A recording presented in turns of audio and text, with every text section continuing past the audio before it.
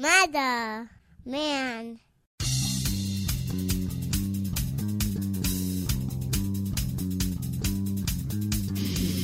Spreading faster than a case of the clap in a trailer court. Able to shatter eardrums within a 666-mile radius. A podcast more brutal than all the rest. It's Murder Metal Mayhem!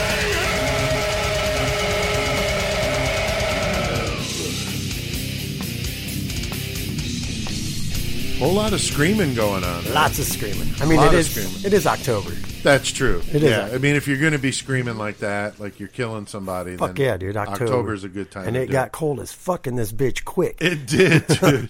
It did. I turned the AC on a little bit so it wasn't too stuffy in here. Right. It's pretty nippy in here now, but no, I mean outside in general. Oh no, Jesus outside Christ. for sure, but in here it is a little fucking. My nips could probably cut glass right now. Oh, right. So, other than that, it's episode 27. So, fuck yeah. Hell yeah, dude. Just rolling on through this shit. 26, though, was a good one. Yeah, I got some good feedback about the Shakers. So we did. Yeah. We did. Yeah, we did get a lot of people commenting that they liked it, want to do more ghost hunt stuff. Like the little change of pace thrown in there, whatever. Yeah, so I think that's awesome. We'll read a comment at the end of the episode where we talk, or somebody sent a message or commented about that very thing. So right. We'll talk about that. But yeah, it was great to go up to Milwaukee, and we had talked a lot about it, and so to have the episode finally put together. Yeah, that was awesome. Come to fruition. I really liked it too. I actually listened from beginning to end because it was such a different type of show for us. Yeah. You know? And I was really pleased with the way it turned out, and I hope you guys dug it. It looked like we got a lot of listens. It did look like that, so that's cool. And probably broadening the base a bit with some maybe new bodies in here listening. Yeah. So everybody out there that's new to the Murder Metal Mayhem podcast, you guys are very welcome and in for a treat of treats, because this is definitely not the normal podcast, I can guarantee. We do some crazy shit, but yeah. Back to our basic situation that we do, just a little touch different. Yes, yeah. We're doing something. It was funny because a listener had commented about this, and I had been thinking about it. It was a weird coincidence about doing the classic, like horror movie style killers and shit. Yeah, the monsters and killers, Slasher Freddy Krueger, shit. Michael Myers, that kind of thing. And then talk about what inspired the writer or the creators to of use that character. Yeah. Bring that character upon, yeah. And there's some pretty cool stories in this batch, I think, that you guys are going to dig. Yeah. So, trying to keep with the horror theme. So we'll talk more about that. We got 2 killer interviews this week, though, dude. We got first Lee one? Harrison with Monstrosity. Also plays guitar for Terrorizer, dude. Yeah. That cat would just be getting it, dude. Dude, this shit's ridiculous, man. I told you I've been jamming the shit out of that new Terrorizer album. Fuck yeah. And so we're going to have an interview, 10 minutes of the interview or so, with Lee. Great interview, and then we've got the whole thing as another bonus. Posting that here. I like doing the whole interviews as a separate entity in itself. I do too. I like it. Not everybody wants to hear like 25, 30 minutes, of one thing like that. Right. So we give you a little taste, and then we put the whole thing as a separate bonus. So you can listen to the whole thing if you want. Yeah. Boom. And we did the one with Crotch Ripper this week. We released that bonus. So if you missed it, go check that out, man. Looked like he got some good hits on it after he got put out, too. So, he did. Motherfuckers. He did. I checked the stats, and it's doing really good as an interview. And actually, the other ones did great, too. The Joey Vera one was big. The Felipe. Yeah, for sure. Balcazar one was good. The Death by Metal guy. So we've done some. So if you're not familiar with those, go back and scroll through, because there's some good ones in there that we did that are longer than what we would use in a show. So, but the other one with Brian Ward, who's the guy behind the Dark History and Horror Convention coming up next month. Which we're going to be at. Yeah, we're going to be there. So you need to fucking be there. And we're going to talk about that with Brian, who is really into it. I mean, he's just so fucking into this shit. It's great. Yeah, dude. And he's just hardcore about getting as many people and he's got actors and just all kinds artists, of crazy. Because you're doing your book as well. So. Yeah, I'll have books there. So he's got authors and all kinds of people there. So we'll talk more about that with the interview with Brian. But yeah, we're going to be there. So we're going to keep talking about that beyond this. So 10 minutes of each. And the Alex Crotch Ripper episode. The interview is good. Talks definitely. About Trick or Troll. Trick or Troll coming up in just a couple weeks. Yeah, October 27th. So we're hoping to both be there up there in Moline. Sir. Definitely be there. Moline, Illinois. So we'll talk more about that. Now, before we get ready to start talking about these fictional killers and monsters, the Killer Cage match, dude. We got a good one tonight. I am so fucking pumped for this because we didn't do one last week, and I fucking miss it. I mean, it's so fucking cool hilarious. because we get you guys to respond, and everybody goes like crazy. Like we have numbers, 10 different people commenting. It's like we only need we got the 4 first 2, so yeah. So we picked 2, and that was really good. I don't know if we've got Dathan. That's it. Dathan and Holly Joe. Thanks, guys, for being the first 2. To comment with numbers, and we'll talk about that. But this week, though, it's going to be an amazing one with Jerry Brudos. Yeah, he loved his shoes. Yeah, the shoe fetish slayer versus who? Oh, our good old friend Gacy. You know it, our John good Wayne. Old friend Gacy. Yeah, I cannot wait for this. And wait till you hear the objects. We'll save it for later. We'll save that for the actual But the match. objects couldn't be more perfect. For these 2 motherfuckers. 2 perverted, sick fuckers, yeah. Both bigger dudes, too. It's going to be great. Yeah, so we're going to talk about that. So you got a lot to look forward to in episode 27. So get ready for it, motherfuckers.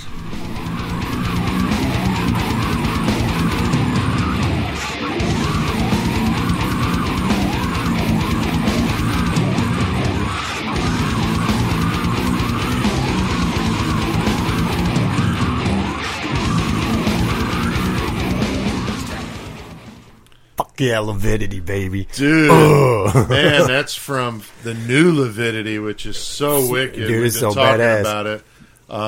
Perverseverance, yeah, which is a really cool shit. Interesting name. Wicked fucking artwork. But that was Parasitic Infestation from the new one. Yeah, it's so fucking good. Me and Cashman jammed a few times. The fuck up for Lividity, man. Local guys. Great guys. Yeah, straight out of Champaign. Yeah, and Dave in Peoria. So, yeah, just a Central Illinois band, which is great. Fuck yeah. Now, we thought this would be a cool topic to do. We had a listener that had posted something similar to this idea, and then we had talked about doing something with like real, like the fake, or fictional monsters. Where they got their inspiration from to do them, pretty much. Yeah, because, I mean, you watch a movie, Nightmare on Elm Street, or... It's like, where the fuck did Wes Craven come up with this fucked up idea? Is there like a real person that did that shit? So we're going to talk about that, and some of them are going to surprise you, I think. Right, yeah. Really cool to look at this stuff, and of course, in the modern age, it's really easy to Google shit and find stuff super fast. So easy to find shit. Yeah, I remember back in the day, man, there's no fucking way you could have ever done anything like this. No. It would have been so dated by the time you got it. It would have been so hard to find because, you'd have to go get newspaper clippings from places and all kinds of shit. And you're not going to find newspapers clippings about the shit that we like. Fuck no, dude. Not like that. Not like that. No. So, anyway... So that's what we're going to do. We're going to pick out a few. Of course, we can't do them all. We did have a couple suggestions, so we tried to include everyone we could think of, to do it. So now, personally, I tend to like the horror movies that are not so much the blood and gore. Not that I mind watching those, but the ones I really dig are the more suspense, like fucking with your mind. Right. Like The Exorcist to me. Now, obviously, there's the graphic stuff in The Exorcist, but the meat and potatoes of the story is actually about The Exorcist, which is funny. It's called The Exorcist for a fucking reason. Yeah, it's about him. The book is about his struggle dealing with his mother dying, his guilt of not being there to help her. In his mind, he felt guilty. Right. And they touch on it in the movie, and they obviously use it with the demon or the devil talking to the... That's his inner demon, yeah, pretty much. Talking about his mom and hell and shit. But anyway, so it's funny because everybody that thinks of The Exorcist thinks of Linda Blair and the flying off the bed, but really the story is about that exorcist and his struggle within himself amidst this crazy situation. Chaos, yeah. And obviously we did the episode not that far back. Right. So that was a couple episodes ago, that we did that. And so to me, you want to check out that first week of October is when we did the 2 weeks ago, we did the Exorcist one. But The Shining was one I wanted to mention because I love that one as well. Book and movie on both of these. Although Stephen King had nothing to do with the screenplay, the movie I thought was great. Very different, very, very different from the book. But the character, the villain, the monster... Jack Torrance. In the story, Torrance. Of course, Jack Nicholson, the actor. But holy shit. I mean, what a perfect... Oh, dude, casting. He couldn't have picked a better fucking person to do fucking the part, man. Not at all. Jack Nicholson. No, exactly. Amazing, was dude. Made for it, And what was funny was at the time when that came out, I was like, I don't know, maybe almost in high school or not quite. And I read The Shining. My mom loved that kind of stuff. So I got the book from my mother, and I loved the book. And I had just watched One Flew Over the Cuckoo's Nest, like in the middle of reading the book. And I'm like, Jack. I'm like... Putting them together in your head before you even... Yeah, I'm just watching him in this film, and I'm just like...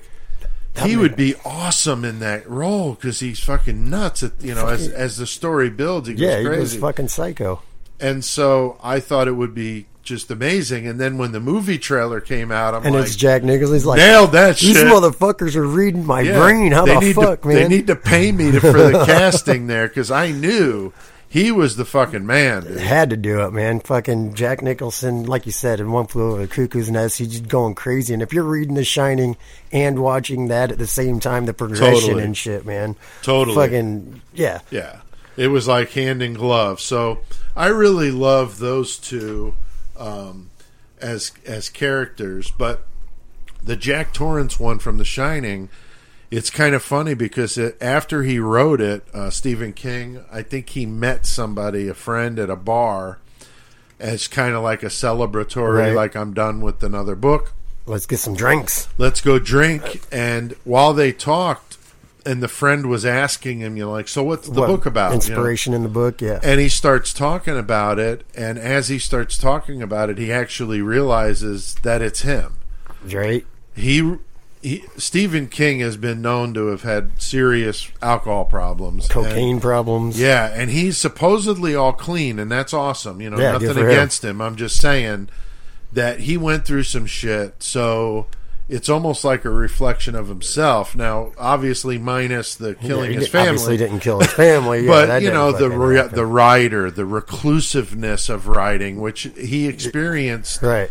In The Shining, when he wrote it, I think he rented like a boarding house type thing or a bedroom in somebody's house. And just locked himself in there pretty much. Wrote it in a very short period of time and was like immersed in it. So anyway, it's just interesting, how he might have been influenced, not even realizing it was himself.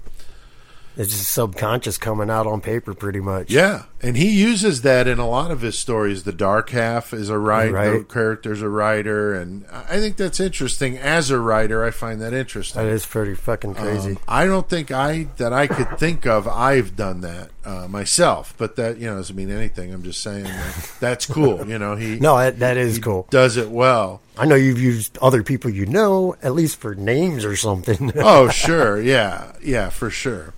Now, the next one we got... Good old Freddy. Yeah, Freddy, man. Like, the story behind him's freaking crazy, man. Oh, dude, this was the most interesting. I was expecting, like, some...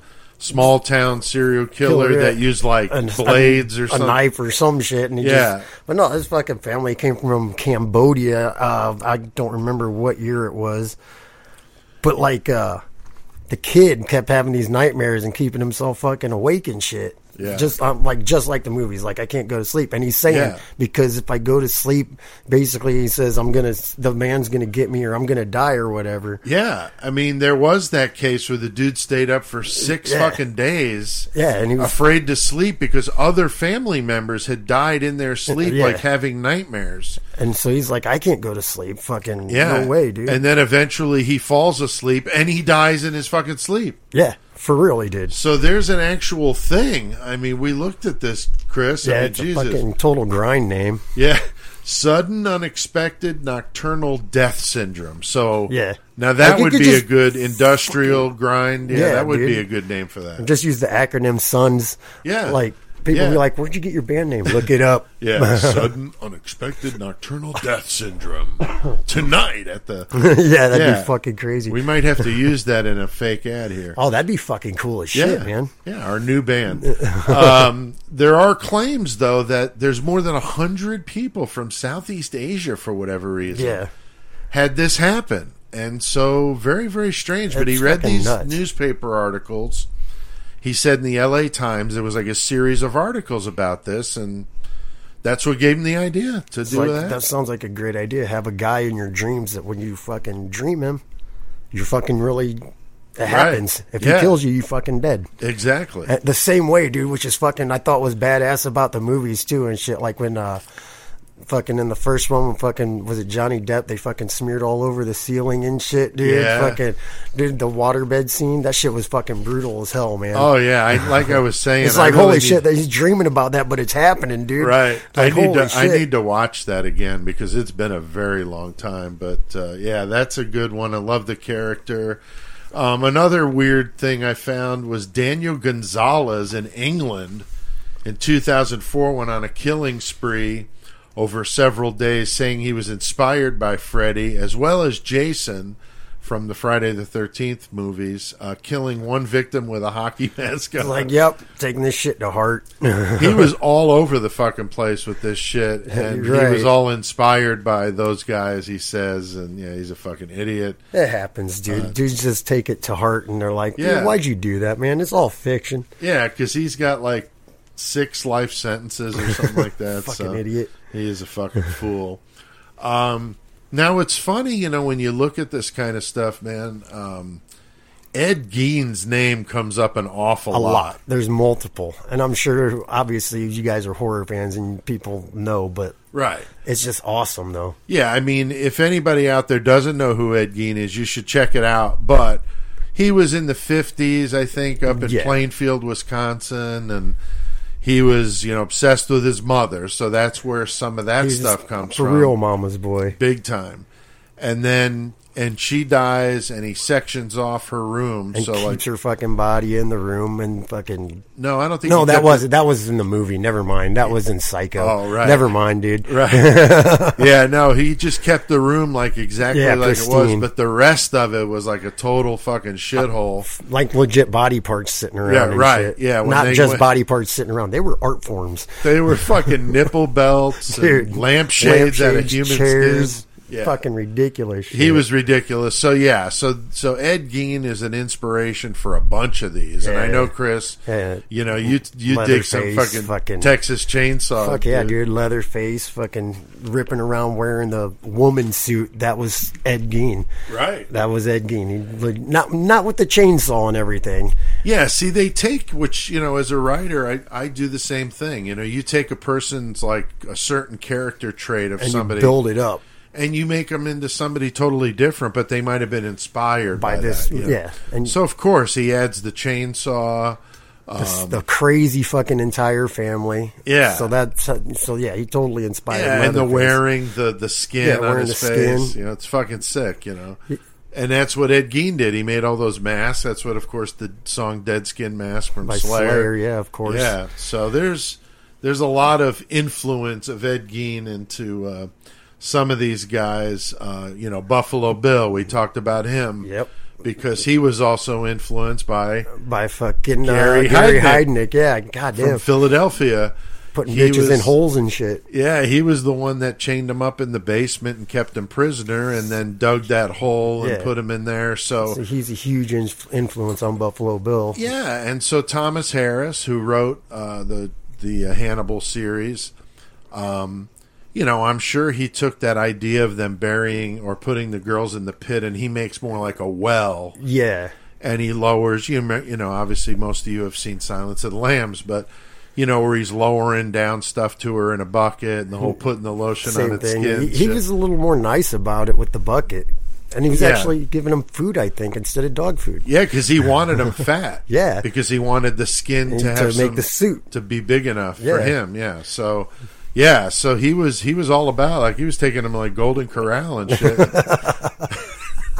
Why is that girl all tied up with duct tape on her mouth? Just shut the fuck up. Just shut the fuck up. Load up that plate, bitch. Well, that's why the one I can't remember. She wants more.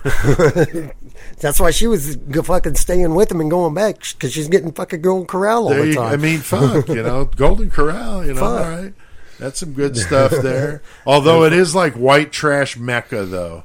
Golden Corral. Oh, dude, you see everybody in pajama pants and looking like they just literally rolled off the couch and fucking came in there. They got the cheese fountains and shit. I don't even use those. How many kids have licked their hands and had their hands in that? I'm like, no. I know. There's certain things I can't do at a buffet. Right? So that's funny. So yeah, I mean, these guys, Gary Heidnik and Ed Gein, influenced really all of those. Norman Bates, Buffalo Bill, and Leatherface in some way, shape, or form.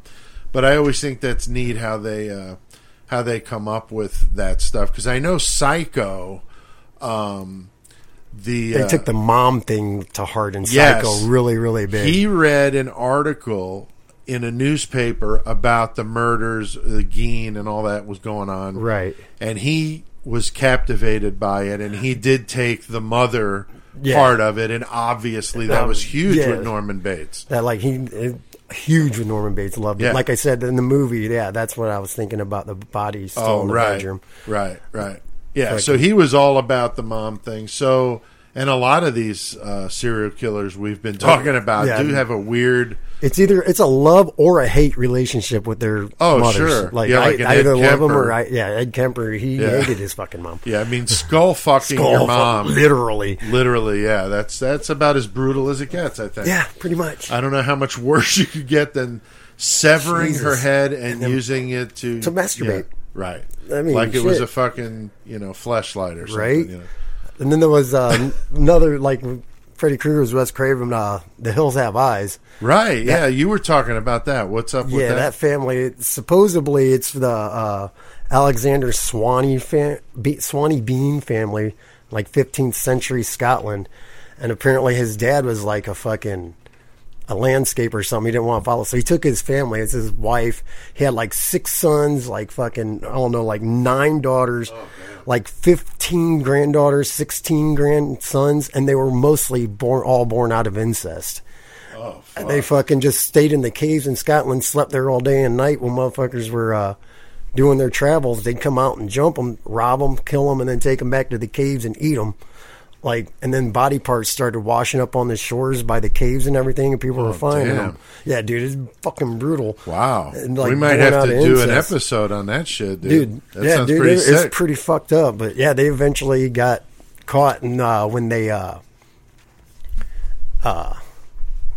we can do an episode on that. Yeah. But yeah, that was the inspiration for The Hills Have Eyes. And if you've ever seen that movie, it's fucking brutal, dude. It's like this family in the caves, they're all inbred like that, but they also got radiation poisoning, so they're all mutants and shit. Right. And they are fucking brutal, dude. Yeah, for sure. Yeah, that's one of those ones that stays with me when I've seen that. Yeah. Now, Ghostface, this was one I wasn't real familiar with. I don't even know if I've seen more than one of those Scream movies. But it was inspired by the Gainesville Ripper. I had heard of this guy. I don't know how or why, but Danny Rolling, or Rawling, I'm not sure how we pronounce it. I think I heard somebody else do a podcast on him. Really? Well, he went on a killing spree in August of 1990 in Gainesville, Florida. He was a sick motherfucker, man. He was raping and killing college students, and his thing was he would duct tape their mouth and hands, cut their clothes off, rape them, and then turn them over, stab them like a dozen times until they were dead, and then just posed them in like fucked up, like suggestive positions and shit. Yeah. One of them he decapitated and put the head on a shelf facing the body. And he did it all with the knife and shit? Yeah. So up close and personal. Yeah. So that's straight up like Scream, like he's going in there fucking people up. Right. Fuck you. Yeah, so totally Gainesville Ripper inspiration there. Very gruesome shit, though. Now, the writer, Kevin Williamson, had read about the killings when he wrote the first Scream in 96. So, again, I mean, just like us, I mean, love the true crime stuff, and the Gainesville Ripper is fucking brutal. I mean, he doesn't have that high body count that, quote-unquote makes you one of the big ones. Right, but it's still interesting. It isn't about the body count. No, I mean, we dig doing the more obscure, and I think a lot of people have commented that they dig that, because you can go anywhere and hear, stuff about some of the big ones, but and we're going to touch on some, I'm sure. We've got some ideas. Yeah, we got some ideas for different angles on it too. It's a big surprise, by the way. It's going to be cool, man. Of what we're going to do for a certain episode coming up. So brace yourself. It's going to be cool as shit. You guys are going to love it. Hannibal Lecter, for sure, is, in my opinion, one of the most frightening fucking characters ever, dude. For sure. He's just intense as fuck, man. Oh, my God. There's no way he can't be, because Jesus Christ, man. It's Lecter. Yeah, and like we talked with The Shining, dude, the fucking books and the movie, nail it, because the acting, Anthony Hopkins is he's fucking phenomenal, man. Off the fucking rails, just crazy. The way he talks. Just amazing, man. The eye thing, and man, that scene in Silence of the Lambs when Jodie Foster's walking into that cell block. I can smell your guns. I know, that's fucking sick. Dude's fucking just jerking it. He just throws that might have been it couch fucker, man. Yeah, that might have been couch fucker. Flings it at her. Yeah, it's pretty fucking sick, man. Fucking gross. And then when she gets to his cell, and he's man, just, hello, Clarice. Yeah, this dude's fucking freaky, dude. He is. I mean, they got him in a fucking medieval dungeon with plexiglass and shit too. So god damn. Yeah, and the movie is so amazing when they move him and he gets out. Oh my god. And he does some just absolutely fucking crazy shit. Now, amazing when I looked this one up was that Thomas Harris, the writer, we talked about him in the Buffalo Bill stuff, the writer of the Hannibal series, he was down in Mexico for a piece he was doing for a newspaper or magazine. Interviewing an inmate at a prison, right? Yeah, down in Mexico. And while he was there, he heard all about this doctor that was in the prison as an inmate that saved this inmate's life that was hurt in some sort of altercation. I thought it was Garter. But either way, somebody got hurt and he saved this fucker's life. Right. And he totally threw it down, stopped the bleeding, and they said definitely if he wasn't there, the dude would have fucking died. Yeah. So pretty crazy, but his real name, the doctor, is Dr. Alfred Bali Trevino, and he was actually, and so when Thomas Harris heard about this doctor, he wanted to interview him about saving the inmate's life and shit. Yeah, he just thought it was an interesting story. But then when he started talking to him, found out why he was there.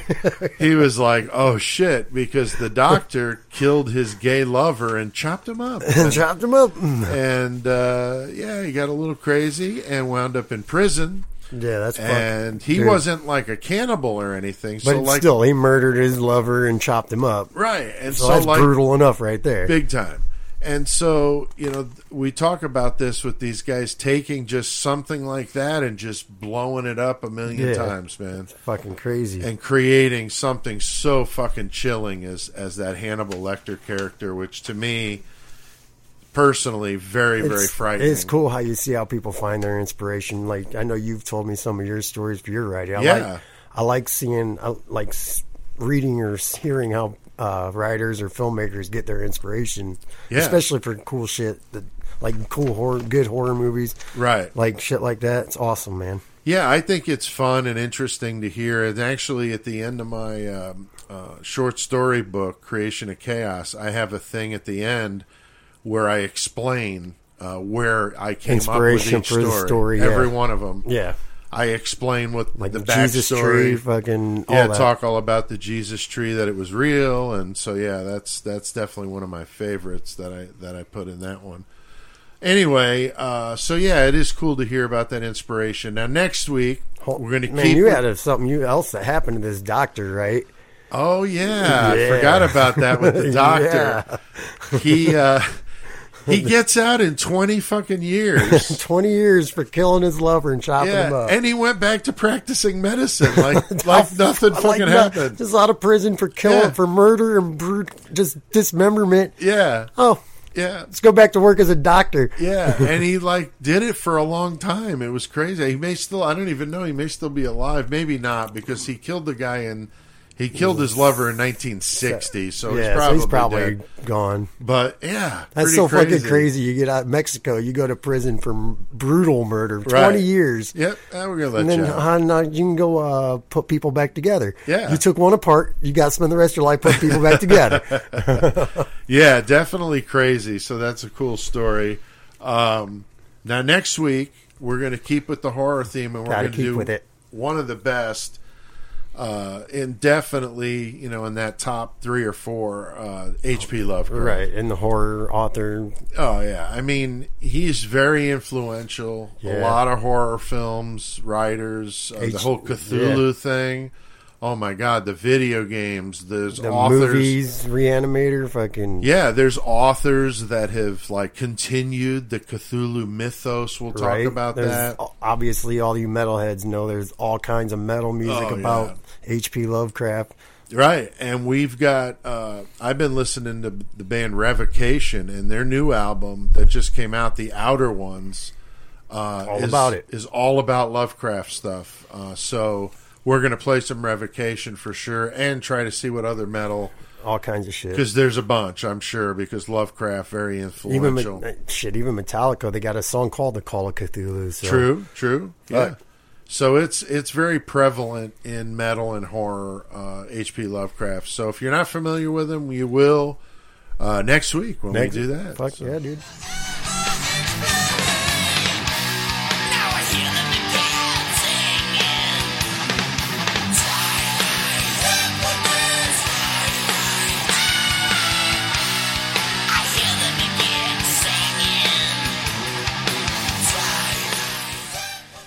It's King Diamond. King Diamond, Twilight baby. Symphony is with CK on the line. What's up, dude? What's going on, brother? Man? Not much. What's up with you guys? Oh, living this cold-ass weather in Illinois. Yeah, right. How's it out there on the east? Cold ass. Fuck. Shit sucks out of nowhere, don't it? I know. It's fucking beautiful one week, and, now I'm fucking putting on my jacket. It's 30 degrees, and I'm going to work in the morning. I'm like, what the fuck? Bullshit. Yeah, it's fucked up. Definitely, though, dude, we're throwing it down with episode 27. Fuck yeah, dude, it's so fucking good talking about these horror movie villains and shit. Yeah, talking about Freddy and fucking Hannibal and all of those guys. So glad to have you on, though, talking about some fucking metal. Hell yeah. So we've got quite a bit to cover, though, because this time we're doing something that... Kind of a double header, would you call it? Yeah, because we were going to spread these out, right?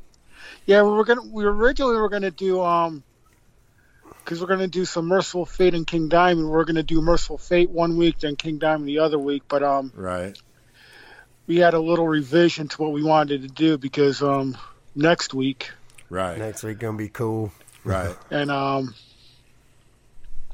originally was gonna do Lizzie Borden this week, but we're gonna push that back until the day before Thanksgiving. Yeah, okay. Halloween. Yeah, Lizzie Borden would be a good one for that. That's all right, dude. Yeah, I mean, we know how Chris is with the show dates. Yeah, man. Sometimes my dates get fucked up too, bro. It's okay. It's a Chris thing, bro. It's all good. It's all good here. But you got some. You're going to throw down some Merciful Fate knowledge. Yeah. Merciful Fate wanted to, at that time, they formed in 1981 with Michael Denner, Hank Sherman, and of course King Diamond. They were in a previous band called the Brats, which was like a punk metal type of band. Right. Yeah, pretty bad. Pretty bad. Yeah, they were pretty bad. I mean, you were able to get some of the demos early on, or the bootlegs of them previously. I guess they released a couple albums in Denmark, but nothing here. You were only able to get the bootlegs of the Brats, and they were pretty bad. Right. Not badass, bad. Bad. Right. So, King Diamond, Hank Sherman, and Michael Danner formed something they wanted to be a little bit heavier. They recruited a bassist named Timmy Hansen, uses the middle name Grabber. Right. Holy shit. That's cool as fuck. What's your name? Grabber? Why do they call you that? Because I'm going to grab her. I guess it was the type of bass he used. Oh, really? That's funny. Nice. Yeah, because some albums or some places I've seen him listed as Tim Hansen, and then others as Tim Graber or Grabber. Yeah, but I guess it was a certain bass that he used to use, and the name stuck. That's fucking crazy. Huh. And they recruited a drummer named Kim Rudds. Yeah. And formed Merciful Fate. And at that time, there wasn't too many Danish metal bands. Right. I think maybe the most well known, probably before that, was the hard rock band Golden Earring. Oh, okay. Right. Got some. Yeah, plus King Diamond's putting inverted crosses on his face. Yeah, he's got corpse paint on with inverted crosses and fucking bones and shit. Definitely shaking it up. Yeah, he's not doing no Radar Love or nothing. No, actually, he covered that in one of his previous bands. For real? Nice. Yeah, he had a band called Black Rose, and you could actually, I don't know if the CD's still available. Yeah, I think I have heard it came out. Yeah, it came out under King Diamond, and it's called Black Rose, the Black Rose Rehearsals. Yes. No and shit. The last song is Radar Love, and they do a killer fucking version. Yeah, Nice. Yeah, that's funny. I remember that now. That's great. I have to check that out. I haven't heard that, dude. I'm definitely going to check that out. Yeah, it's some good stuff. But Merciful Fate formed. They weren't well known in America. Obviously, at that time, they came out with an EP. Right. The Nuns Have No Fun. Yes. Which at one point was impossible to find in America. Yeah. I've got it on vinyl with the full titties and all. Holy shit. So did I. Yeah, I don't have much vinyl, but that's one I do. Oh, you have. do still have yours? I'm sure CK has his. Oh, yeah. Actually, he's like, oh, don't tell me. You got yours with King Diamond's pubic hair and a fucking Ziploc or something? Yeah, probably. Yeah, I do actually. He's like, actually, I kind of do. 3 of them, 3 different color vinyls. Yeah. Oh, I happen to have the CD, the cassette. There's an 8-track here too. That's awesome. I got the sheet music in this box over here. If I could probably do it, I would. Oh, I know you would. I know. I was telling Chris I was showing him some of my new shirts. And I said, "Oh, dude, I got CK going on some new shirts too to add to it." So that's fucking awesome. We're keeping them in business, though, dude. Dude, we got indie merch. We're putting them in business, keeping them in business, man. Yeah, I bought 3 shirts. I could have bought 50 of them. I'm serious. I mean, I had a list. Yeah. I had a list. I'm like, I couldn't bear to not buy them. Yeah, that shit sucks. That's why I don't look at it. I know. I had to whittle it down, man. So yeah, so Merciful Fate finally comes out with the first one, which is the full length. The Melissa, which at that time was only available in Europe, and love that album. It wasn't available in America until Megaforce Records licensed it from Road Racer. Okay, and that was due to Metallica being fans. They I guess they urged. Oh, they kind of pushed it. Yeah, I guess they urged the owners of Megaforce to check this band out. Nice. And I remember getting that album, and it had to be in '84, maybe early '84. And I put it on, and Evil comes on. The music's good. I'm getting into it. And then vocals come on. It's digging it. Then he fucking goes to this falsetto. I'm like, what the fuck is this? Yeah, see, I didn't like it at all. I mean, I had to keep listening to it, and all of a sudden, it like hit me like a fucking that's ton of what's bricks. happening. Yeah. I love this, but it takes a while, and there are a lot of people that don't like his vocals. Of course, the ones that love it, it's more of a cult-like almost. Right. But his vocal style is so different. I've and never the way he does it. Yeah, it's one of those. There's you some like here it or and you there. don't, Yeah, there's you know? some here and there I'll listen to, but man. Yeah, I mean, it's totally unique, and it's one of those acquired tastes. Yeah, it is what it is. I ain't bitching. No. I mean, the music's badass, and I've grown accustomed to his vocals too. I'll listen to it now.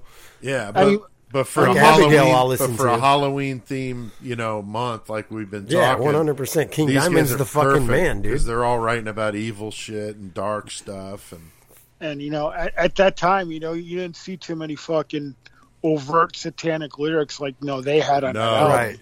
yeah, that was their whole shit. Melissa was very satanic, and then of course they followed that up with "Don't Break the Oath." And that was fucking devil pointing from the flames. And shit. Yeah. Love that cover. And I think that album was just a more cohesive album than the first one. A little better production. On the first one, you had some great tunes, and you had Satan's Fall, which was like a 12-minute epic song. Love that. Jesus Christ. It was pieced together by 6 different ideas from different songs that they just pieced together, and somehow it works. That's cool as fuck, man. But I think "Don't Break the Oath," you have more of a concise, a little bit better put together album, better songwriting. Yeah. And just great fucking songs. You got "Desecration of Souls." Yeah, "Welcome Princess of Hell." Yeah. "Come to the Sabbath." "The Oath." I mean, yeah, that's a great one. "Dangerous Meeting." The first song in the album, "Dangerous Meeting," like you said, just killer fucking song. Amazing, yeah. It's nice when an album comes out with a slamming song for the first song, too. Yeah. Like, you get a new album, you put it on, and the first song is just like, shit. Yeah. Fuck yeah. And this is a great opener to that one. But yeah, those two, man, Melissa and "Don't Break the Oath," for any fans, those are like and I think they're like the two go-to albums, and they're classics. And I don't know if you remember, Pete, when I was going through my heavy chemo, you came up with the idea of told me to listen to Merciful Fate during my chemo sessions. Yeah, to scare the fucking cancer away. Yeah. That's awesome. And you were wearing your Merciful Fate awesome, shirts, dude. and I was wearing mine on your chemo days. Yeah, so we were both like nailing that shit with Merciful Fate. Man. That's right. Doing your own kind of fucking. I had my iPod, and I'd either listen to "Don't Break the Oath" or Melissa. Yeah. It's like your own evil fucking Merciful Fate exorcism. Totally.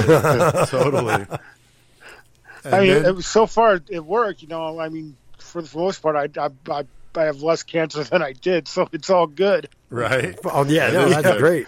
It worked. So now we go from "Don't Break the Oath," and then there was the a little wheels fall off. Little turmoil within the band because Hank Sherman decided he wanted to go a little bit commercial. Right. There's never turmoil within bands, right? That never, ever, ever happens. That's true. That's definitely true. But I guess he wanted to go a little bit more glam and commercial, and King Diamond's like, "Fuck this, I'm quitting." The band broke up. He took Michael Denner with him, and he took Timmy Hansen with him to form the King Diamond band. Right. Hell yeah, dude. And 1986 he came out with the classic "Fatal Portrait," which you saw less satanic overtones and more of a storytelling point to it. Especially the first side of "Fatal Portrait is a little bit of a concept. The second side is just a collection of songs. Oh, really? Yeah. But it's kids these days don't know what side A and side B are, dude. That's true. That's true. Shit, yeah. It dates us, yeah. But yeah, I remember getting that album and loving it. And I had joined the Merciful Fate Coven, the fan club, when I got "Don't Break the Oath." But then you know how back in the day it took forever to shit, when you ordered stuff, oh, yeah. especially from overseas, from Europe. Oh my god, dude. Like months, So anyway, I joined the Merciful Fate Coven. I was so pumped. And then I got a letter from Ole Bang, which was the manager for King. I don't know if he still does it, but he was the band. I think he is still the manager. Yeah, he's the fucking man. But anyway, he wrote me a letter and said, "Hey, the band's broke up, but we're going to make you a member of the King Diamond Coven because he started a new band." And so I was like, "Are you fucking kidding me? Like, I'm so crazy into this, like it sucked so bad, But then when Fatal Portrait came out, totally fucking killed it, man. It was great. Yeah, a little bit more progressive sound than Merciful Fate, I think. Yes. And I as not being a huge fan, like I can tell the difference between Merciful Fate and King Diamond, though. Like King Diamond's fucking wicked, dude. Yeah, much better produced, lots of vocal tracks, because those early ones, he might have had a second vocal harmony, but that was about it. Right. But on the King Diamond stuff, very theatrical, like with these crazy... Less darker, I think, to an extent. Yeah, more upbeat, changed some members, got some different blood in there. Then he followed it up with, to me, the classic Abigail. Oh, yes. Abigail, I will with the story. I love the story albums, and that's one of those great ones, man. It's such a cool story. Well done with the songs. The production was great. Right. And like CK said earlier about how the side one was basically a story and the other side was... That's how I can kind of tell the difference between Merciful Fate and King Diamond, because King Diamond was kind of a storyteller. Yeah, much more. Yeah, all his albums, well, since that, were always had either a theme or told a story. Right. So, they toured. I mean, I remember seeing King Diamond in a place called Sneakers. Yeah, dude, I was there too. We talked about that. That was their first U.S. show as King Diamond, and Mickey D had literally never been to the United States, and he was freaking out when he was there. And you remember the opening bands by any chance? Yeah, Megadeth. I remember. And Blessed Death. Blessed Death. But they had to hold Mustaine up because he was so fucked up. Yeah, they were fucking horrible. Really bad. They were horrible at that time because they were so fucked up on Smack. Yeah, they were really bad. They were really bad. Yeah, it was musicians in the 80s didn't do heroin, sir. Mustaine did, that's for sure. But King Diamond killed it that night. Just such a great performer, And just before I forget, 4 years ago tonight, I went and saw King Diamond. Yeah, I saw that in My Time thing too on Facebook. That's fucking Me and my son saw him in St. Louis that same tour within a day or two of you. Yeah, I think you saw him like 2 days before me. Yeah, that was great though. That was a good tour, man. He sounded so good. Yeah, that was killer. And so that after Abigail, that was the last album with Jenner and Timmy Hansen. Right. They didn't want to tour anymore, and he recruited Pete Black and Hal Patino. Recorded the album Them. Another great story, another great album. The only issue with that album was the mix was horrible. Yeah. Unfortunately, that album suffers from one of the worst mixes I've ever heard, and an album with no bottom end whatsoever. Right. You gotta have bottom end in your music, though. Yeah, you have for to metal, have bottom especially. end in your music, dude. Yeah. But the story on it was great. He continues kicking ass. Conspiracy after that one, which was a follow up to Them. Right. Then they decide to reform Merciful Fate in '93. Right. The reform was 4/5 of the original band. I drank 4/5 earlier today, dude. He's like salivating, like Pavlov's dogs over here. You had 4/5 of the band back together, minus Kim Rose. Right. I believe they had Snowy Shaw as the drummer. I can't remember offhand. But they put out In the Shadows. Yeah. I was actually just listening to this album today. I love it. It's a great album. Too. I love those Merciful Fate albums when they reformed. I mean, they're good. Like the new ones after. Yeah, the newer ones. I mean, they're still old because they haven't done anything for a while. No, I get that. But yeah, the reform, like you said. They kicked ass. Yeah, dude. But, they put out albums tandem between Merciful Fate and King Diamond. And at that time, I think the King Diamond stuff suffered. Oh, because they reformed Merciful Fate? Yeah, he was just trying to do too much, at one time. Right, okay, that makes sense. I mean, he came out with The Eye, which was fucking horrible. Yeah, I don't like that one. Voodoo, Spider's Lullaby, decent albums, but there was just nothing that really caught your attention. There was something missing in the music. Yeah, it just wasn't. Yeah. It was just kind of played out, done it 1,000 times, just kind of like phoning it in kind of thing. Yeah. But the Merciful Fate albums, you had after In the Shadows, you had Time, then Into the Unknown, Dead Again, and Nine. And all those albums kick ass, even though, eventually it wasn't really the original Merciful Fate anymore. It was just Denner and Sherman and King Diamond, because, again, Timmy Grabber, again, didn't want to tour and left the band. Right. And they got on. Grabbing bitches, man. I think his was with kids or something. He needed to be more stable. Yeah.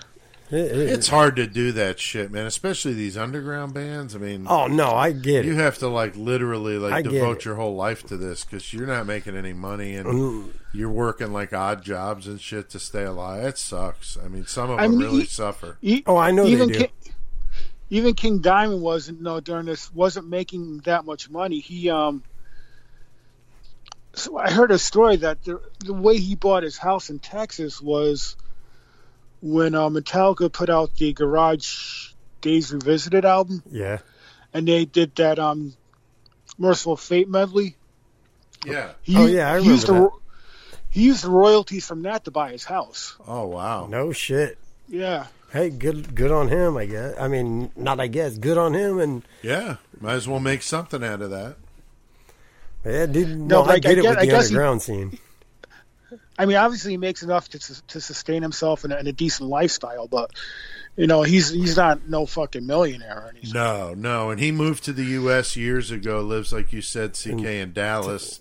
Loves NASCAR, which is kind of cool. That's fucking nuts, dude. Goes to the racetrack all the time. That's cool. Yeah, he's a racing fanatic. Yeah, he loves it. That's cool, man. Yeah, it's kind of like fucking Alice Cooper loves golf. Right? Yeah, but Alice Cooper loves golf because that's what he did after he got sober, because he was such a fucking junkie and alcoholic. He was such an alcoholic. He was about ready to die. Right. Damn. So he had no choice but to get off the shit and find something else to be addicted to, and I guess it was golf. But King Diamond had his health issues too. He had the triple bypass a few years back, I guess. And he quit smoking too. Yeah. And he sounds great. His voice sounds amazing. He sounds a lot better than he ever did. Yes, for sure. Well, very cool. Anything else you wanted to add to that? During that time, I did see Merciful Fate a couple times live, and they were phenomenal. That's cool. Yeah, I did not get to see him on those. I've never seen Merciful Fate. I've only seen King Diamond because by the time I got into it, like I said, they were done. And then in when they reformed and stuff, I don't. If they played around where I was, I was in Didn't the army. Have a chance, I was doing the army shit. They actually played in, believe it or not, they played in Danbury twice. Oh, no hey, way. Pete, now I think CK's bragging at you, being like, I saw a motherfucker. Oh, yeah. Well, that's all right. That's all right. He's seen a lot of shows. We both have, for sure. But, yeah, you got me on Merciful Fate. Hell yeah, dude. But, we're going to keep you over here, CK. So we're going to, if you're done, we're going to move on to some other stuff here. We got Trick or Troll coming up, dude. Trick or Troll is going to be wicked, man. Saturday, October 27th If you remember, 2 weeks ago we played the Alex from Crotch Ripper interview segment. Right, segment. Now the whole interview's out. Right. And Trick or Troll is coming up, like you said, the 27th of October. Yeah, he's got a great lineup of bands. It's going to be killer. Yeah. Death We got and obviously Grindcore. Crotch Ripper, got some Goremonger, Bill Nye the Nazi Spy, Necro Cannibal, Ass Grinder. Ass Grinder. Yeah. How do you like that shirt? I actually wore it to my in-laws the other day. Yeah, they still didn't say anything? Nobody said nothing. He's been trying to get people to comment on his shirt. He's like sitting there all mugging with the shirt, and nobody says anything. Come on, bitch, Nobody say something. he's saying anything. Asshole. They might be scared of you, man. I don't know. That's what I'm thinking. That's fucking awesome. I don't know, but yeah, man, Trick or Troll, you can go on Facebook and search Trick or Troll, and you'll find it. And Trick thank or you Troll again, Group. Alex, for doing the interview with us, brother. Yeah, totally. And speaking of interviews, man, did one here with Lee Harrison, the drummer of Monstrosity. Oh my God! Can I throw something in real quick? Yeah, go ahead. Sorry, I don't mean to interrupt you, Pete. No, it's all Just right. figure like just one short thing. Just coming up on the 24th of October. Okay. There's a free show there in Bloomington at Meltdown Creative Works on Washington Street. It's Chalk Upon a Broken Throne, Arabius, and Indulge Devour. They're playing. It's a free show. Nice. At Meltdown Creative Works In Bloomington, in Illinois. Bloomington, Illinois. Anybody wants to go check them out. Fuck yeah. Get it in. Awesome. And so, yeah, Lee Harrison, man, the drummer for Monstrosity, but also the guitar player for Terrorizer. Dude, CK, have you heard that new Terrorizer? I got it. It's fucking sick. Dude, You probably got it on vinyl already. jamming it, dude. It's ridiculous. I forgot. Yeah, you did show me that picture that you got Terrorizer on CD. Fuck yeah, dude. That's amazing, though. So Lee, nice guy. He was nice enough to do a Skype interview, and we're going to play like 10 minutes of it and then release it as its own bonus episode so you can hear the whole thing. But definitely, you got to appreciate this guy, man. He is Multiple band talent. Like journeyman, man. He's been definitely doing this journeyman. shit for the long Definitely haul journeyman. since the late 80s. Been fucking out there slinging it, and you gotta love it, man. Based down in Florida, they're good buddies with Obituary and all those guys down there. He talks about that. So. Yeah, so it's a good interview, man. All right. And I believe he's got a side project with the Tardy Brothers as well. He does. Yes, he 100% does. He does. He talks about that. Yeah, he does talk about it. So we'll let the listeners check out this interview. So hang tight. All right, I'm doing this Skype interview with Lee Harrison, drummer for the death metal band Monstrosity. Lee, thanks for taking time out to do this with Murder Metal Mayhem. We love the new album, man. We've been playing it, and it kills. Just appreciate it. Awesome, man. Thank you. We're happy to have it finally out. Oh, I can imagine.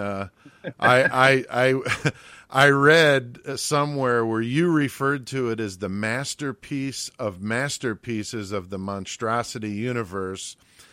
And for you, what makes it stand out among all the rest? Because you guys have some killer releases for sure. So what is it about this one other than it being new? You know, just the newness and the production, I mean, it's just the bass response on it is, pretty sick compared to the other albums, it's very thick and beefy sounding.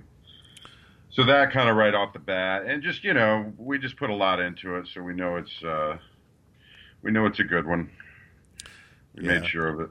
Yeah, no, it was great listening to it because I know everybody's been waiting, and obviously you guys probably as well. Now, this new album that we're talking about for everybody listening, Passage of Existence, it's incredible, and it's been 11 years since your last album. So how does it feel to be back in the trenches with Monstrosity again? Honestly, it doesn't feel like anything's changed, to be honest, because I'm just still working, just plowing ahead. It's not like I stopped working in those 11 years. I did other things and, worked on other projects and stuff, but for the most part, Monstrosity was still going, and I was still putting all the energy into it.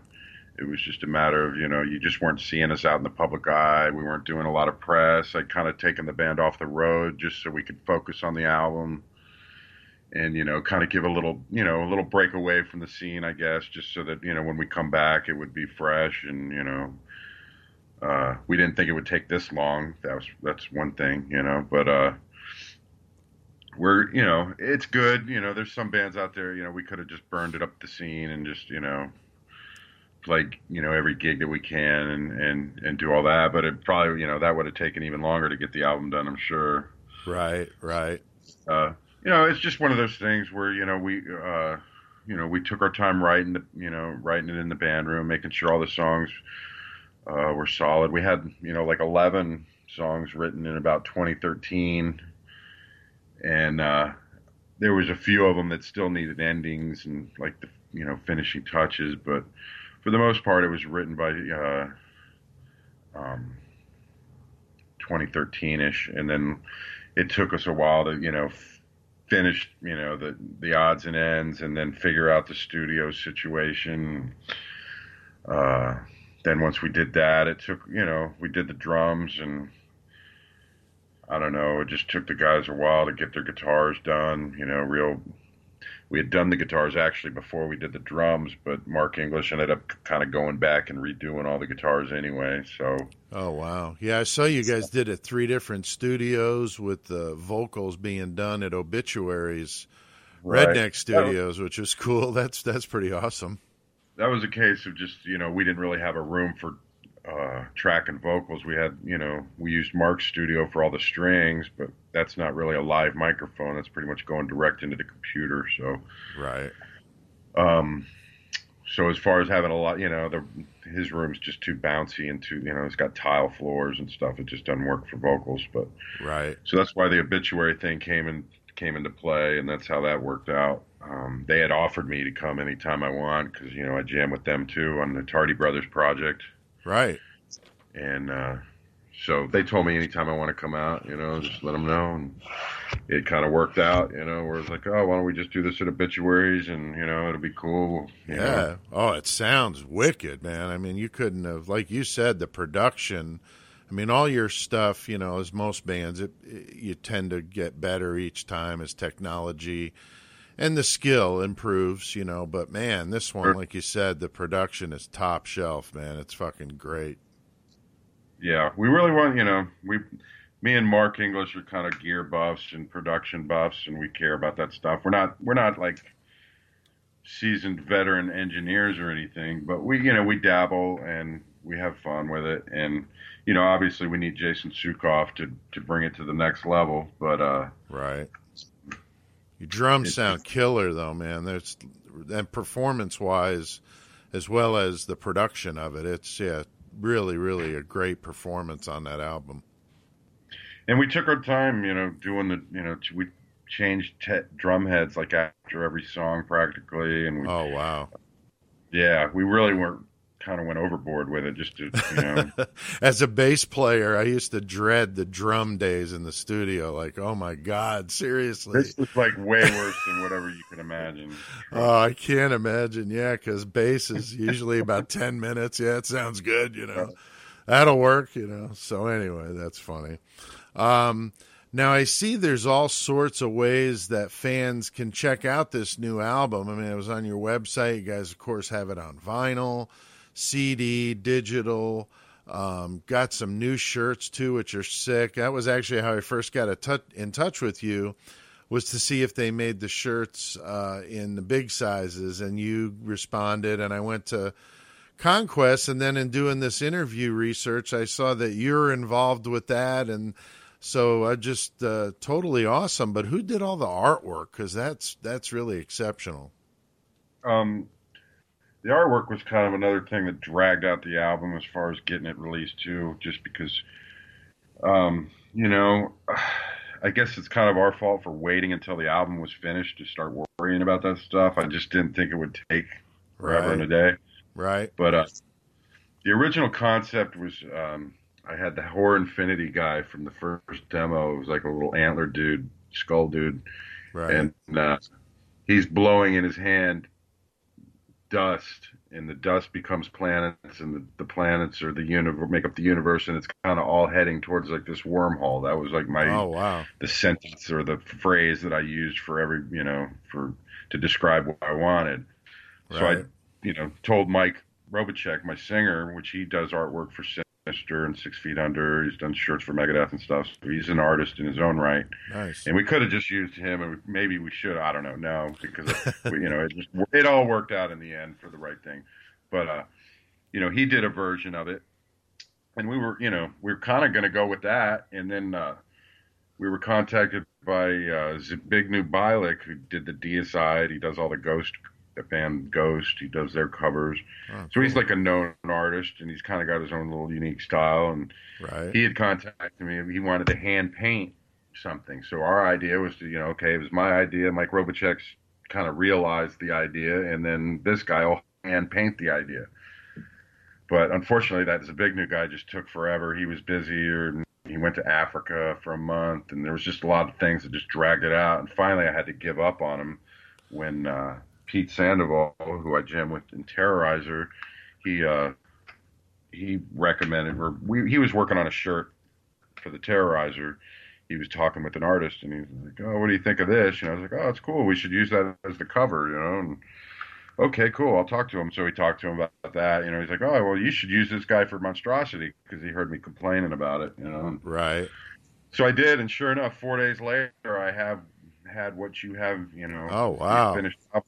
Yeah, it only took him 4 days to actually do the artwork. So. Oh, that's amazing. Yeah, artists can be. All of us, I guess, are artists in different ways. But I've had my rounds with some too, and yeah, they're tend to be a little flaky, and then some of them are just like you said, so damn busy that it's hard to get it all done, and got a lot on their plate. So it's always been, I don't know like a bunch of great artists or anything. So for our second album, it was kind of the same situation. Millennium, when we did that album, it was like a case of where, I know a lot of people complain about that cover, so I'll just explain it. What happened was we just had the album done, and the only thing we're waiting on is artwork, and it was just a case of, do we want to wait around another year to find some, right, sane artist, or do we want to just find something and go with it? So that's kind of how that happened. And then I see. And we got lucky with the third one because that was a friend of Jason Avery's. He had done the Eulogy cover, and so we kind of had a jump start on the third album. So that was nice. But it's always been a case of just, art's just one of those things. I don't know a million artists. And, right. Yeah, that's understandable. You go through the usual list of suspects, you know what I mean? And, right. Some of the guys are like want $3,000 for a piece of artwork, and it's just like, right.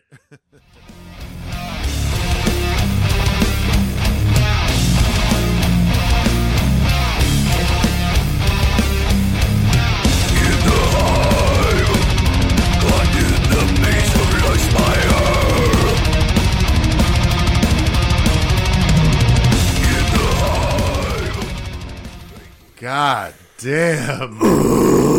Monstrosity, the Hive. Dude, what the fuck with that shit? I don't know that shit. What do you think about it, CK? We still got CK on the line. Yeah, we got CK. Yeah. This is a first. Keeping him over from metal into mayhem. You've never been on the mayhem side, have you? No, I haven't. I don't think so. The whole story live, so it's all good. Yeah, nice. There you are, dude. So so we're keeping you over because you have a fucking disgusting story to share that definitely fits the mayhem segment. Yeah. So I'm just gonna let you tell it, dude, because it's a good one.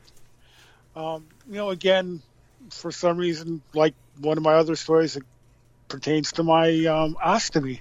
Right. Hey, man. Hey, you know what's awesome? They're great stories, and you don't give a shit about talking about it. That makes I don't give a fuck. Yeah, that's fucking awesome, bro. Fucking, I shit in a bag. That's all it is. Shit in a bag. It ain't no big deal. I could be shitting right now, and you don't even know it. Dude, honestly, yeah. That's true. But this past May, my wife and I and my in-laws, we had to go to a wedding in oh no, Vermont. Oh no. Yeah, my wife's cousin was getting remarried, and so we drove to Vermont. You know, it was on a Saturday. I changed my bag and everything the night before. Right. You know, I usually go 3 or 4 days, 5 days. I'm good to go before I have to change the bag. Right. You know, it's fucking May. It's a shitty day out, rainy. It's an outside wedding. Fuck outside weddings. And the reception is at the bride's parents' house. Oh, fuck. And they have, for the bathroom, they have a fucking porta They got Porta John out there? Damn. Yeah. Oh, man, dude. You know, so we get to the, and for some reason, I don't know why I thought of this, but I bought an extra shirt because I had my dress shirt on, long sleeve. I'm like, if it gets fucking hot, I need something else to That's put smart on. fucking thinking, though, dude. Right. That's smart fucking thinking. You know, you got to have and- your fucking extra shirt. A backup. Yeah, and you know, I'm like, because I had a long sleeve shirt on, and it's what I have to wear to work anyway, so Right. I'm used to it. But you know, we're at the reception. It's under a tent. One to begin with, I've never seen so many fucking mosquitoes in my life. And they it just was suck in like- your blood and shit. It was just like an infestation of fucking mosquitoes everywhere. You know, it was like I said, it was a rainy, shitty day. It stopped raining, but it was, you know, overcast and it was a little chilly. No, so we're at the reception for a while. We eat. You know, my father-in-law, Juan, doesn't want to fucking be there to begin with. Right. So he's fucking miserable anyway. You know, he went because my mother-in-law made him go.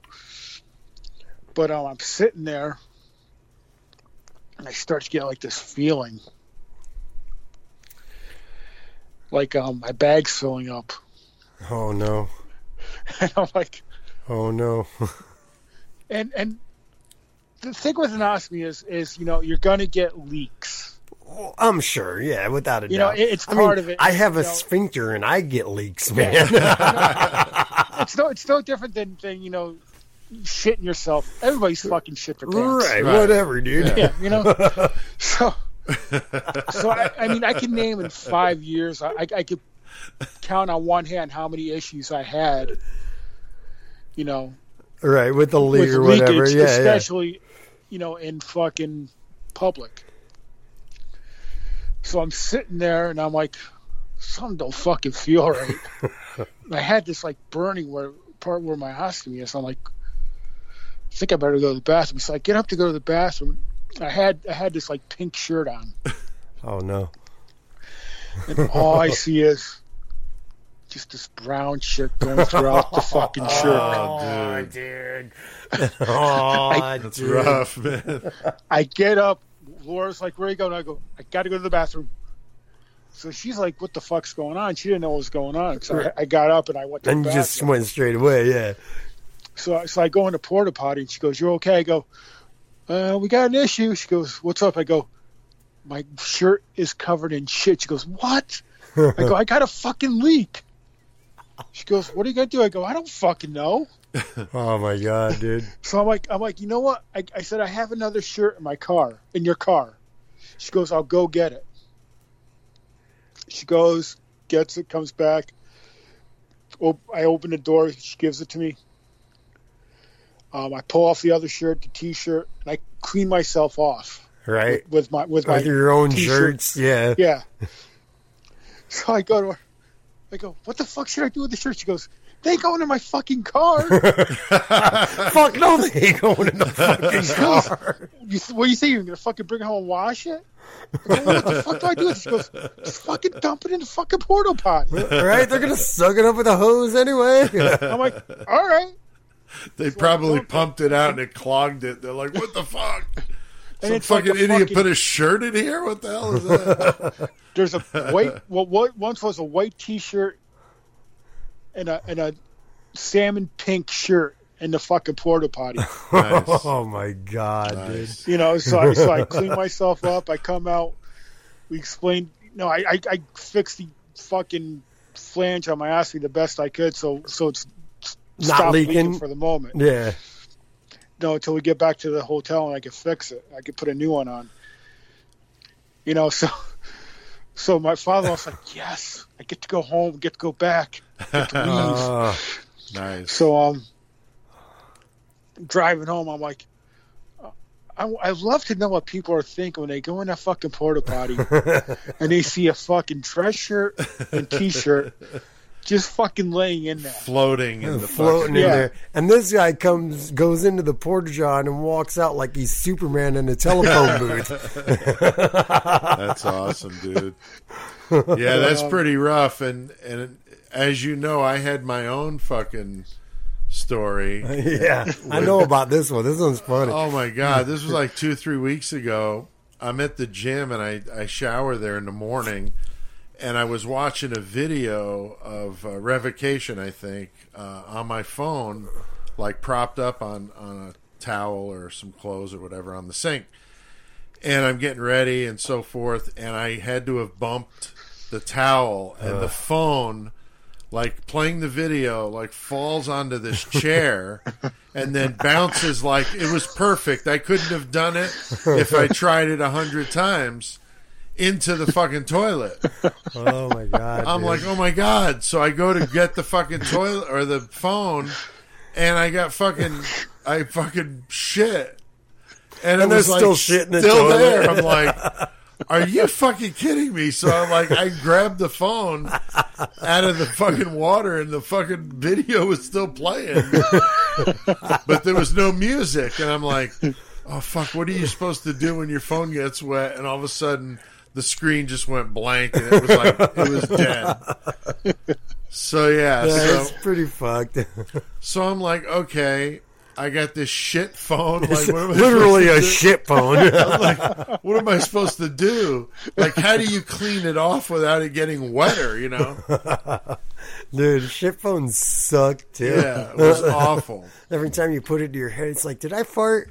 Yeah, I'm just like, this is nasty. So I did have to wet it down a little to clean it up, and so I did the best I could. But same type of thing with a T-shirt. Right? I threw it in the fucking garbage in the room, because what was I going to do with it? You know, I'm not going to put it in my bag. So you should have thrown it in the fucking toilet. It's like I did. I could have. I'm just trying to flush and be like, hey, there's a problem in the fucking bathroom, yo. I could have definitely done that. Now, did you have one that you said you wanted? Yeah, well, like, dude, my youngest daughter, she was probably 3 or 4. Cole was playing soccer, and my son, we were at the soccer game. Lily had to use the fucking bathroom.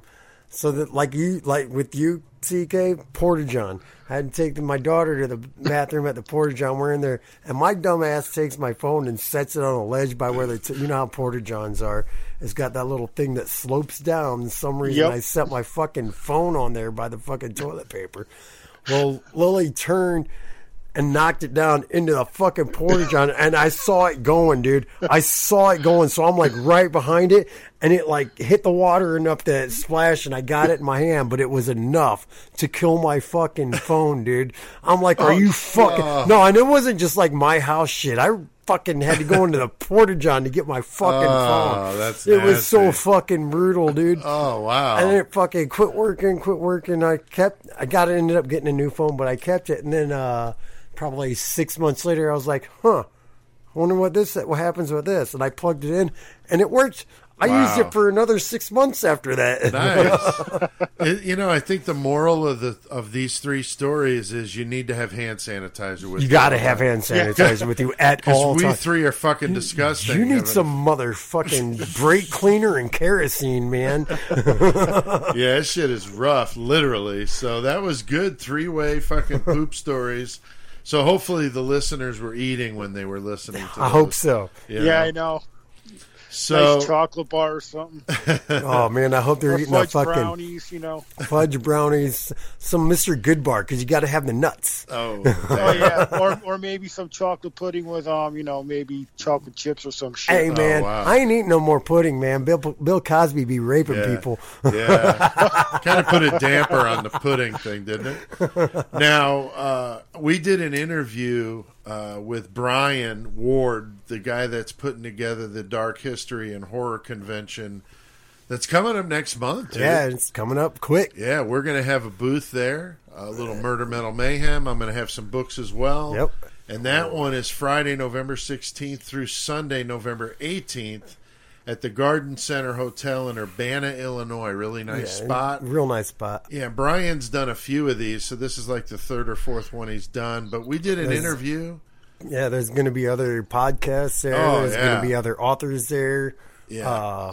He's got filmmakers. John Borowski will be there, I believe. Jeff Gaither will be there, the Jeff artist. Gaither's going to be there, yes. There's going to be several. I'm so sad the Hoes couldn't make it, man. I know. The Horror Hoes were supposed to come down. But the Horror Hoes were supposed, but since the date changed, yeah, they had to move the out. date of this convention, and it conflicted with another thing they had. But yeah, no, it's still going to be a fucking phenomenal. It's going to be amazing. He's got a lot of actors from horror movies. He's got the chick that played Michael Jackson's girlfriend in the Thriller video. Nice. She's going to be there. Yeah. He talks about that. So we'll play the 10-minute or so clip of that, and then again you'll be able to hear the whole thing as a bonus episode that we'll post probably within the next few days since the event's coming up soon.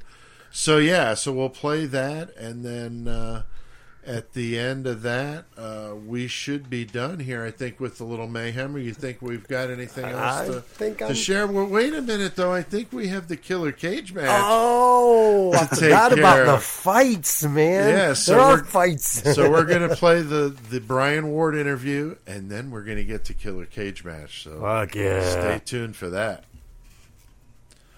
All right, well, I'm talking with Brian Ward of the Dark History and Horror Convention that's coming up next month. We've been talking about this, and Brian, I'm glad we were able to connect and get you on Skype and talk about what's going to commence here in about a month. It's crazy to think it is a month, but yeah, we're getting to the wire.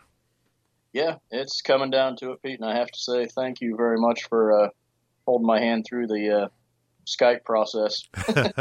Yeah, that's scary because, like I said, I just kind of got it. We started the show in April, and I think May we started doing the Skype interviews, and yeah, they were, it's intimidating when you don't know what you're doing wholeheartedly, and so now, I've done a bunch of them, and you'll get it quick. It's easy enough, so.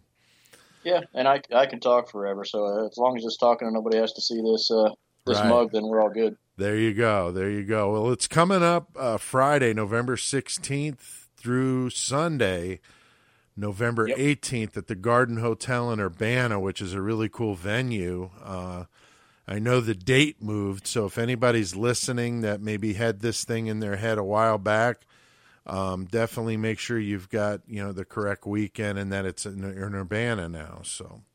Yes, exactly. It was previously, I believe, the week before in Savoy. This venue's considerably larger, and had last year's there, so they made me a deal. Couldn't pass it up. Go back to the place that everybody kind of recognized and liked, and now it was the 16th through the 18th. That's correct. That's awesome. Yeah, that's going to be really cool. And of course, we've been linking to it on our Facebook, so it's easy enough to find Dark History and Horror Convention on Facebook, so you guys can get on there. Like it and, follow it so you know what's going on. Because, Brian, you've been posting, daily, you said, right? Yes, sir. I've been, matter of fact, just because I'm analog and old-fashioned, I have my calendar for each month, and I've been writing down what I've been posting daily so I can kind of keep track, and then we're going to just start blowing it up here in the next couple of weeks with reminding and refreshing everybody. Yeah. Some of the guests have been announced a month and a half ago now. I don't want people to... Right. I was just going to ask you, there's been so many of them, but what are some of the... personally, I know Jeff Gaither, the artist, will be there, which I'm excited to see him always. John Borowski, I know, is going to be there. Yes, sir. And, of course, we're going to be there, Murder Metal Mayhem, with a booth, and then I'll have my author book stuff there as well. So we're just a small group of people that I personally know, but I've seen lots of big stuff. What do you got? Oh, yeah. Yeah. And just on a side note, I'm sorry, but has Jeff done some work for you, Pete, for like album covers or anything? Yeah, he did. Don't know our logo. That's a Gaither design. I could tell it. I could tell. Yeah, he did our Murder Metal Mayhem logo, and he did not the one with the heads, but the letters. You'll be able to tell when you look at it that it's his. And he did like 4 or 5 of the Low 12 album covers when I played with Low 12. And when I ran the Heavycore organization, he did all those comp CD covers. I've worked with him for, it's almost 20 years. Yeah, he's just awesome. Oh, wow. Yeah. He's great. But he's fantastic. You've got so many people coming, but what are some of the heavy hitters you got on the list? Heavy hitters, we're going to throw you, let's start off with Robert Lasardo. A lot of people might not recognize the name, but I guarantee if you Google him, you're going to know the face. Tattooed from about his chin down. Death Race 3, I think. Human Centipede 3. Oh, if you have to be in soap operas, he was on General Hospital for a while. CSI Miami. Nice. My favorite was Nip Tuck. I don't know if you've ever watched that, Pete. He played Escobar Gallardo. Oh, okay. Yeah. That's him. Nice. I guess recently there was a Psych movie, that show that was on USA. He's in that. And I got to know Robert personally. We've exchanged phone calls and messages before. He is actually, it's listed on the IMDb now, so he can talk about it. He is in The Mule, which is going to be Clint Eastwood's last film. Cool. Very cool. Got in that film, and he's going to be starring with Machete, Danny Trejo. Oh, nice. Yeah. So who else? You got him. You got. Oh man, there were so many of them. Yeah, I've got him. I've got Bishop Stevens is big and upcoming. I think he's had 8 or 9 films come out this year. He was in Empire, the TV show. He was briefly in The Walking Dead. Okay. If you're into horror films, I believe Slice just came out maybe 2 weeks ago. It's got Chance the Rapper in it. He's got a pretty good sized role in that. Nice. Getting ready to start filming The Steampunk Adventures of Salem Tusk. That's by a Marvel artist. Shopping that around. He was in Mom and Dad with Nick Cage and Selma Blair. Oh, cool. They got a lot of pub. Yeah, you got quite a list of the celeb types that'll be there. Yeah. What are some more of the offbeat ones? Like I remember I was there not last year but the year before. There were so many really interesting artists there. Some really cool stuff. I mean, I was really blown away at the one table from the next, but it was all in that same genre, so it was just really cool. Oh, sure. I've got. Well, I mean, we've talked about Jeff. He has kind of his little Louisville contingent. Jeremiah Lambert intends to be there. Right. I don't know if you know Jeremiah. He does a comic, and forgive me for not knowing the name of it right now, but it's basically it's a play on ancient Egyptian mythology, but with like a heavy metal riff. Oh, cool. Oh, nice. They're like a band that cool. has all that stuff going through it. Nice. Let's see, Zach Atkinson. Zach is actually, if you have seen the flyers, the like the little throwback look to the Tales from the Crypt comic books. Right. Zach did that for me. Oh, cool. He's going to be there. Zach does a bunch of. I don't know my art that well, but I would call it like parody art. He makes, like my daughter last year got it looks like a cereal box, but it's, what's his name? Ryuk from Death Note. Oh, okay. Death Note cereal. Death Oats. Oh, Death Oats. Cereal. Nice. So he does a lot of that stuff. He's got some Arkham Asylum type of things. Oh, cool. Cameron Johnson has done, he's doing an exclusive piece for us. I believe it's 100 or 150. It's going to be a miniature print that he worked up. I posted. I'll post that again. It's going to be individually numbered, and he'll sign it. It's going to be for the first 100 people through the door, and then they're gone. That's that. That's cool. Now you got people music too, I know, right? Going on. I have, that's the other heavy hitter. I've got Ari Lehman, First Jason. Oh yeah, First Jason. He's funny. Yeah, First Jason is going to be our show closer Saturday night. They're going to be. Nice. I gave him an hour and a half. He says they usually, take 45 minutes to an hour and a half set. Yeah. They're going to be playing Saturday night. Plus Ari will be there for the entire event. He'll have his own tape. Man, he's got so much shit. I've never seen a guy merchandise, barbecue sauce, and all kinds of stuff. I was like, holy shit, wow. Yeah. He's interesting. I met him at the Indianapolis Metal Fest about 4 or 5 years ago. We played there with them, and I was just dying. I couldn't get over it. And man, he can move it too. It was hilarious. He was very, very polished showman. So. He's just a cool guy. Been doing it as long as I think he says he's been doing it for 20-some years. Well, whenever that first Jason movie came out, that's how long he's been. Yeah, that you know what I mean. So it's just kind of funny. He's going to be there, and the one I don't know how many people are following Facebook. I don't remember if I put it on just my personal page or if I put it on the convention page. But I'll go ahead and throw it out there now because I don't plan on making the real announcement until next week as far as flyers and such, but I want you guys to have it first. Just got confirmed last night that Ola Ray is going to be coming. Now, if that name doesn't do anything for you, her claim to fame certainly will. She was Michael Jackson's girlfriend in the Thriller video. Oh, nice. Nice. And she was in 48 Hours with Eddie Murphy and Nick Nolte. Oh, cool. So she'll be there? Yep, she's going to be there. Nice. I just got her agent just got a hold of me, sent me a message at 3:00 this morning. Nice. Said it's all worked out. We're going to be there. So very cool. Well, that's neat. Yeah, you got quite the varied stuff going on. So I would definitely encourage people to go on the Facebook page. Or is there a website you'd rather people go to, Brian, or just the Facebook is the best, or what?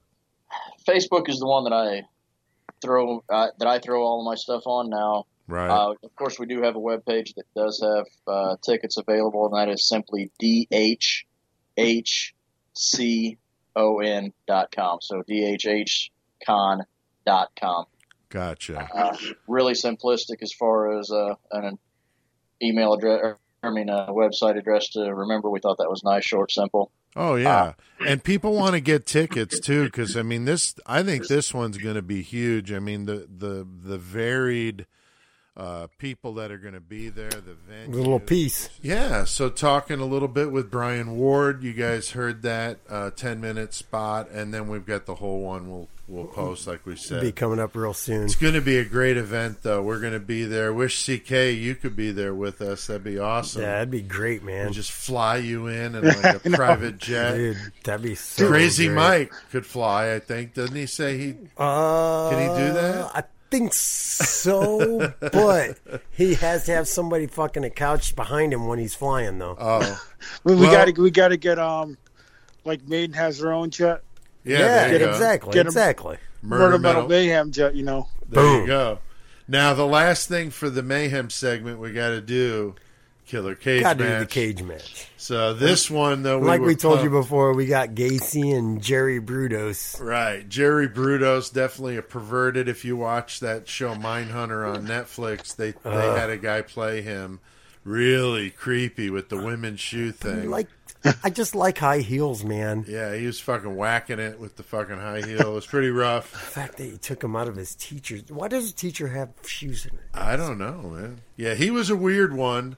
He also had breasts on his for paperweights. And shit. Yeah, when he started doing the killing, he made paperweights out of the women he killed titties. Dude. Yeah. So he was a fucked up one. He's going up against Gacy. We all know John Wayne Gacy, of course. Now, for anybody that's not familiar with Killer Cage Match, we post on the Facebook page, hey, two listeners, we need 2 numbers, 1 to 35. We have a list of killers. Got a list of weapons. Chris and I came up with 35 killers and then 35 objects that they can use as weapons. And so each listener picks 2 numbers, and there's your 2 killers, and there's your 2 objects. So that's how this goes. It's a lot of fun. But wow, when I saw the Jerry Brudos and John Wayne Gacy, I thought that's just fucking perfect. Now, because they're both fucking got fetishes in their own fucking style. They do, yeah. Because we know about Gacy with the handcuffs and the fucking on the rope trick. Yeah. Pretty fucked up, the killer clown and all that shit. And then Jerry Brudos with his shoe fetish, like major shoe fetish. Big time. So now, and then the weapon of choice just makes it even better. Yeah, exactly, CK. The 2 objects that were picked was a roll of twine. Yeah. And then a foot-long vibrator. Dude, what the fuck, man? So, and here's my issue. You texted me that shit when I was at work yesterday, and I fucking just busted out laughing. I know, that's what you said. That's and funny. Here's my thing about this battle. I don't know what anybody else is, and I'd like to hear some repercussion on it, but here's my battle. They're just going to get married. Oh, you think so? Yeah, they're just going to choke each other. Asphyxiation. They're going to shove the dildo in each other's asses. Yeah, they don't care. They just love each other right now. Gacy might put the shoes on if that's what he wants. Exactly. Gacy put dude, if he got a big lady's shoes and they look like clown shoes, Gacy's putting them on. Oh, damn. Yeah. So you're right, dude. I mean, this might be one of those rare, this might be a draw. They might start choking each other or something with the twine, but then realize they like that. Yeah. That auto asphyxiation. Gacy's going to come up on asphyxiation. Yeah, autoerotic asphyxiation. Gacy's going to come up on Brudos and start choking him with a shoestring. Oh, damn. He's like, it's a shoestring now. And then Brudos is just going to turn and be like, hey, jerk me off. Jerk me off. He said, and Gacy's just going to be like, hold on, I want a piece of can we switch roles, man? Exactly. Yeah, I think you're right. I don't know. This might be a draw to me. That they just don't want to fight because they're too much like buddies. In love. Like, you're gay? Yeah. I'm gay too. Yeah. Oh, we both like to beat the fuck out of And we got this fucking foot-long vibrator we can't put laid away. So somebody's going to get jerked off while the other one puts the vibrator up their ass. That's my thoughts. There you go. What are your thoughts, CK? So you think they're going to fight or are they going to become buddies or what, CK? Oh, they're going to become, they're going to, like you said, it's going to be a draw, and they're going to fucking find out that they're in love with each other. They're going to fucking find out they're in love. So that's a first here on the Killer Cage match. Holy shit. So thanks for sticking around, CK, dude. And everybody. Thanks again to Dathan and Holly Joe for giving us the numbers. Giving us those numbers. It's a good one. Yeah, hell yeah. We'll do this again next week.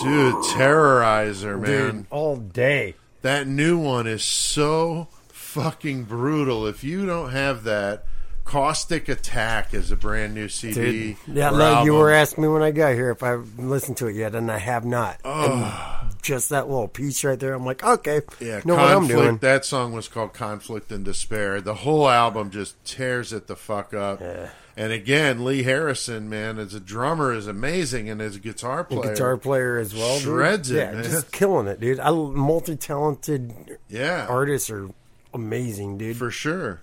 And, once again, we had a great show, man. It was really fun having CK for a couple segments. He was here for a minute, and I really loved it, dude. That was fucking great, dude. That was had cool. a good time. And thanks to everybody out there. We've seen a couple of new countries hitting the top 10. We've got Ireland and India. So we might have to do a world tour, man. I don't know. Yeah. It's the Loch Ness Monster making them do it. And after the U.S. On the countries list is Australia, the U.K., Canada, New Zealand, Sweden, Ireland, the Netherlands, and India. So, hell yeah. How awesome is that? That's pretty really fucking cool. badass. So dude, thanks, I'm glad guys. it's getting overseas, man. Yeah. And worldwide, man, we're tearing it up. And I finally got the merch list for FTA because Joey was busy. He just got them done himself. So I want to get them posted up on the shit for everybody around the world. Check the Facebook page for FTA Records lists of shit he's got for sale. All kinds of metal, good, dude. Fucking hardcore, fucking grindcore, thrash, just death, all whatever. kinds of metal, man. Yeah, and for the top 10 country or cities listening, Chicago's still on top, followed closely by Bloomington, Illinois, Advance, North Carolina, Temple, Texas, Dover Plains, Advance. Way to go on advancing. Yeah, I thought too. What's cool with North Carolina is they get the fucking storms going through there. I'm like, and they're just like fucking hard. Let's listen to some fucking murder metal mayhem and fuck some shit up. Yeah, exactly. Thank you, Carolina, North Carolina. Yeah, Dover Plains, New York, and Minneapolis, Minnesota, which is really cool. Yeah, in the top 10. Danbury still in the top 10. Danbury, Connecticut, where CK, of course, is located. So we've got some really good. Got some nice comments coming back. So you want to read the first one? Yeah, I got you, man. This podcast is a shit. You guys are fucking hilarious. I mean, that was from who, Doug? That was from Doug Simpson. And thank you, bro. But I don't know but thank you. Yeah, that was really cool. And no, it's good hearing from people saying stuff. Like, no, for real. I don't try to be funny. I'm just an idiot. So you're probably just laughing at me anyway. I don't give a fuck. But hell yeah, thank you, Doug, man. You're cool, man. Yeah, definitely. Thank you for listening. Sally Wilkins, she commented, "The Killer Cage match is my new favorite part of the show. I went back and listened to every one you did. Please hurry up and make more." So, hey, man. Yeah, thanks, Sally. We're trying, man. We're doing it every week. We're throwing up We just some bonus. did a new one tonight. Everything's so I hope free. you enjoy this one and tell us your thoughts on it, too. Yeah, it's all free content. You know, we're talking about maybe doing Patreon for extra stuff, but now I can't even imagine. We're just having fun, man. I can't even imagine doing more than what we already do. Me and Pete just having fun. That's all we're doing. Just, if people like to listen to us and they'll laugh a little bit, we're happy about that. Exactly. Don't give a shit. Now, this next one is kind of... Mama Death. Mama Death. That's what she goes by. Yeah, Mama Death. How you doing, Mama Death? She said, "I can't wait for Dark History Con. I'm going now that I hear you guys are going to be there. Pete, do I get a kiss if I buy your book?"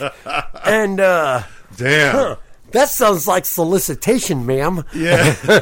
Yeah, I don't know, Mama Death. It depends, you know. It doesn't know. I could try. I mean, I could but try. Probably. Yeah, I'll give you some sugar. But no, that was funny, Mama That's Death. a pretty I don't good know. one. I like that. I don't know. Now, I remember, I'm not going to say her name. She's deceased now, but when I was playing in another band other than Low 12, we were on tour in Cleveland, and we had to do a radio interview. Right. And it was a female that we had to call to do the interview with. Yeah. So she was going to come and pick us up at the hotel and take us to the radio station. And so I remember, you know, we had been driving for hours, so we had a long day, and we were all like, "Man, I wonder if she's hot." You know, who knows? Whatever. So anyway, I remember I had my back to the entrance, so the other guys were looking at the door, right? And so I saw, and somebody's like, "Oh, I think this is her," and she comes walking in, and the look on their face was like, "Oh my god!" And then one of them said, "I think she could kick Pete's ass." And she was a bad fucking bitch, man. She was fucking cool as shit. But man, she was like fucking leathered fucking jacket, whoop his ass, denim vest, patches, fucking hard fucking core. Hell and yeah, it was dude. Pretty funny. So hell yeah, it was a dude. good time. So thank you, Mama Death. Dr. Evil. I'm not sure if it's the real Dr. Evil, but it's a Dr. Evil.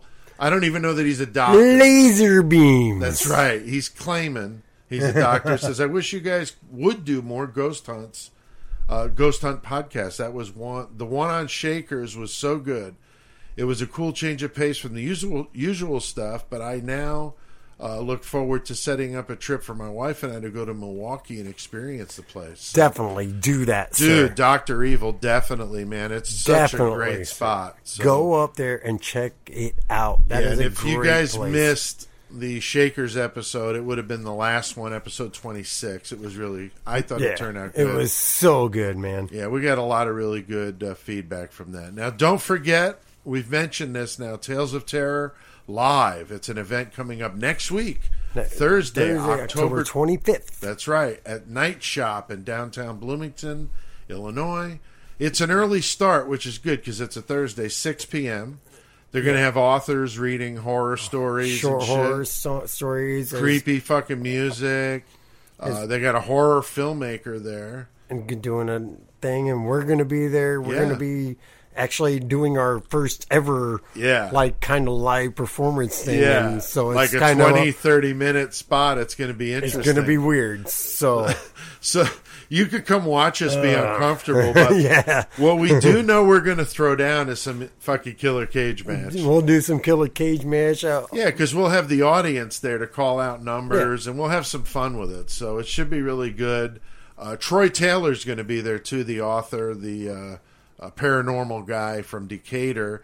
He's going to be there, and we're up right before Troy Taylor, and it's over by 10 o'clock. So 6 it's to not 10. like it's Thursday, but it's not like it's going to be late, like 2 in the morning or 1 in the morning, whatever. Right. And Night Shop is a really cool venue. It's a very awesome venue. Yeah, we've seen Chalk there. We've seen freaking you've heard us talk about these guys before if you're a regular listener, but.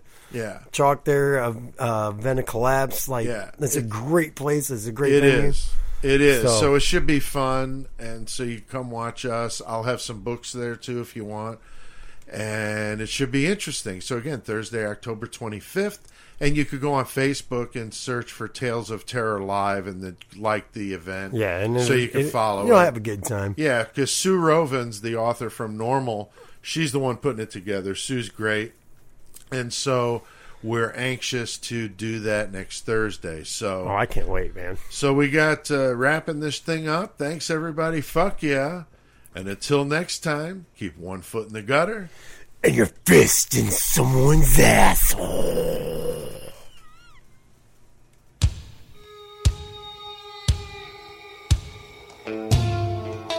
All right. Where the fuck is Freddy Krueger at, man? Oh, shit. He's listening to Murder Metal Mayhem? Fuck yeah, Freddy. Rock the fuck on, brother.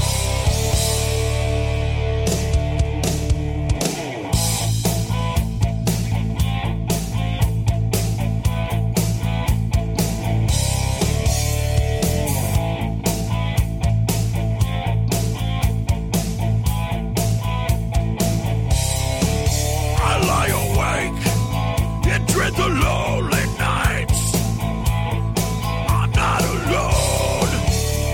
I wonder if these heavy eyes could face the unknown.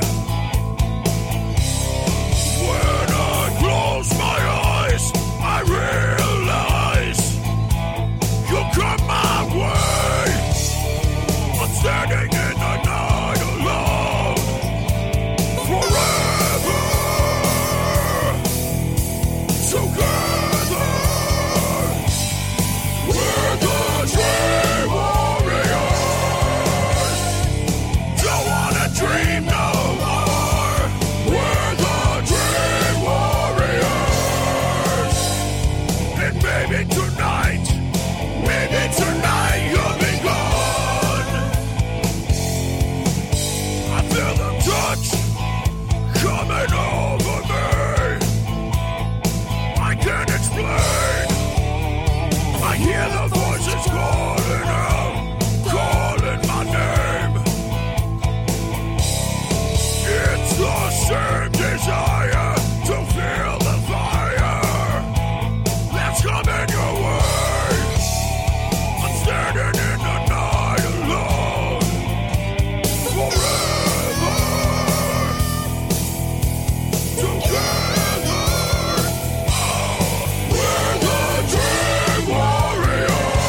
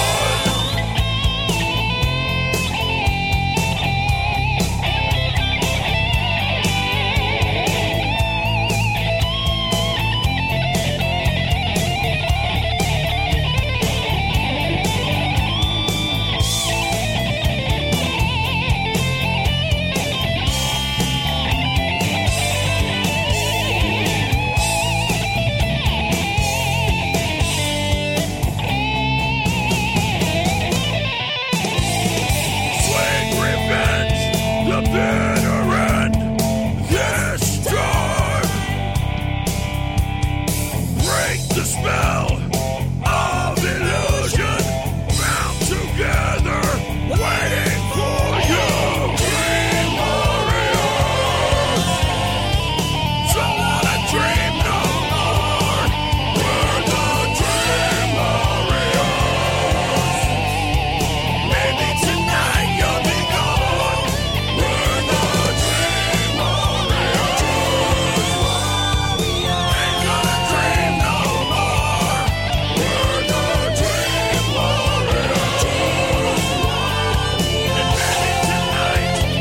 maybe tonight you'll be gone. Dream warriors.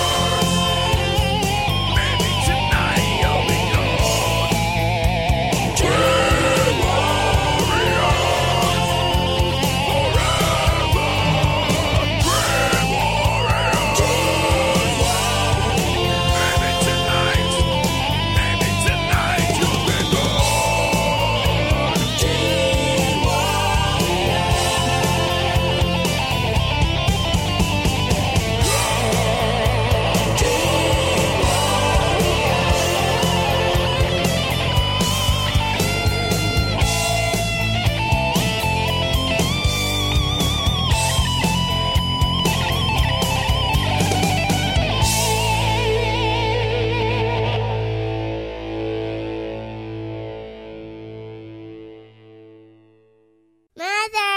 Mother, man.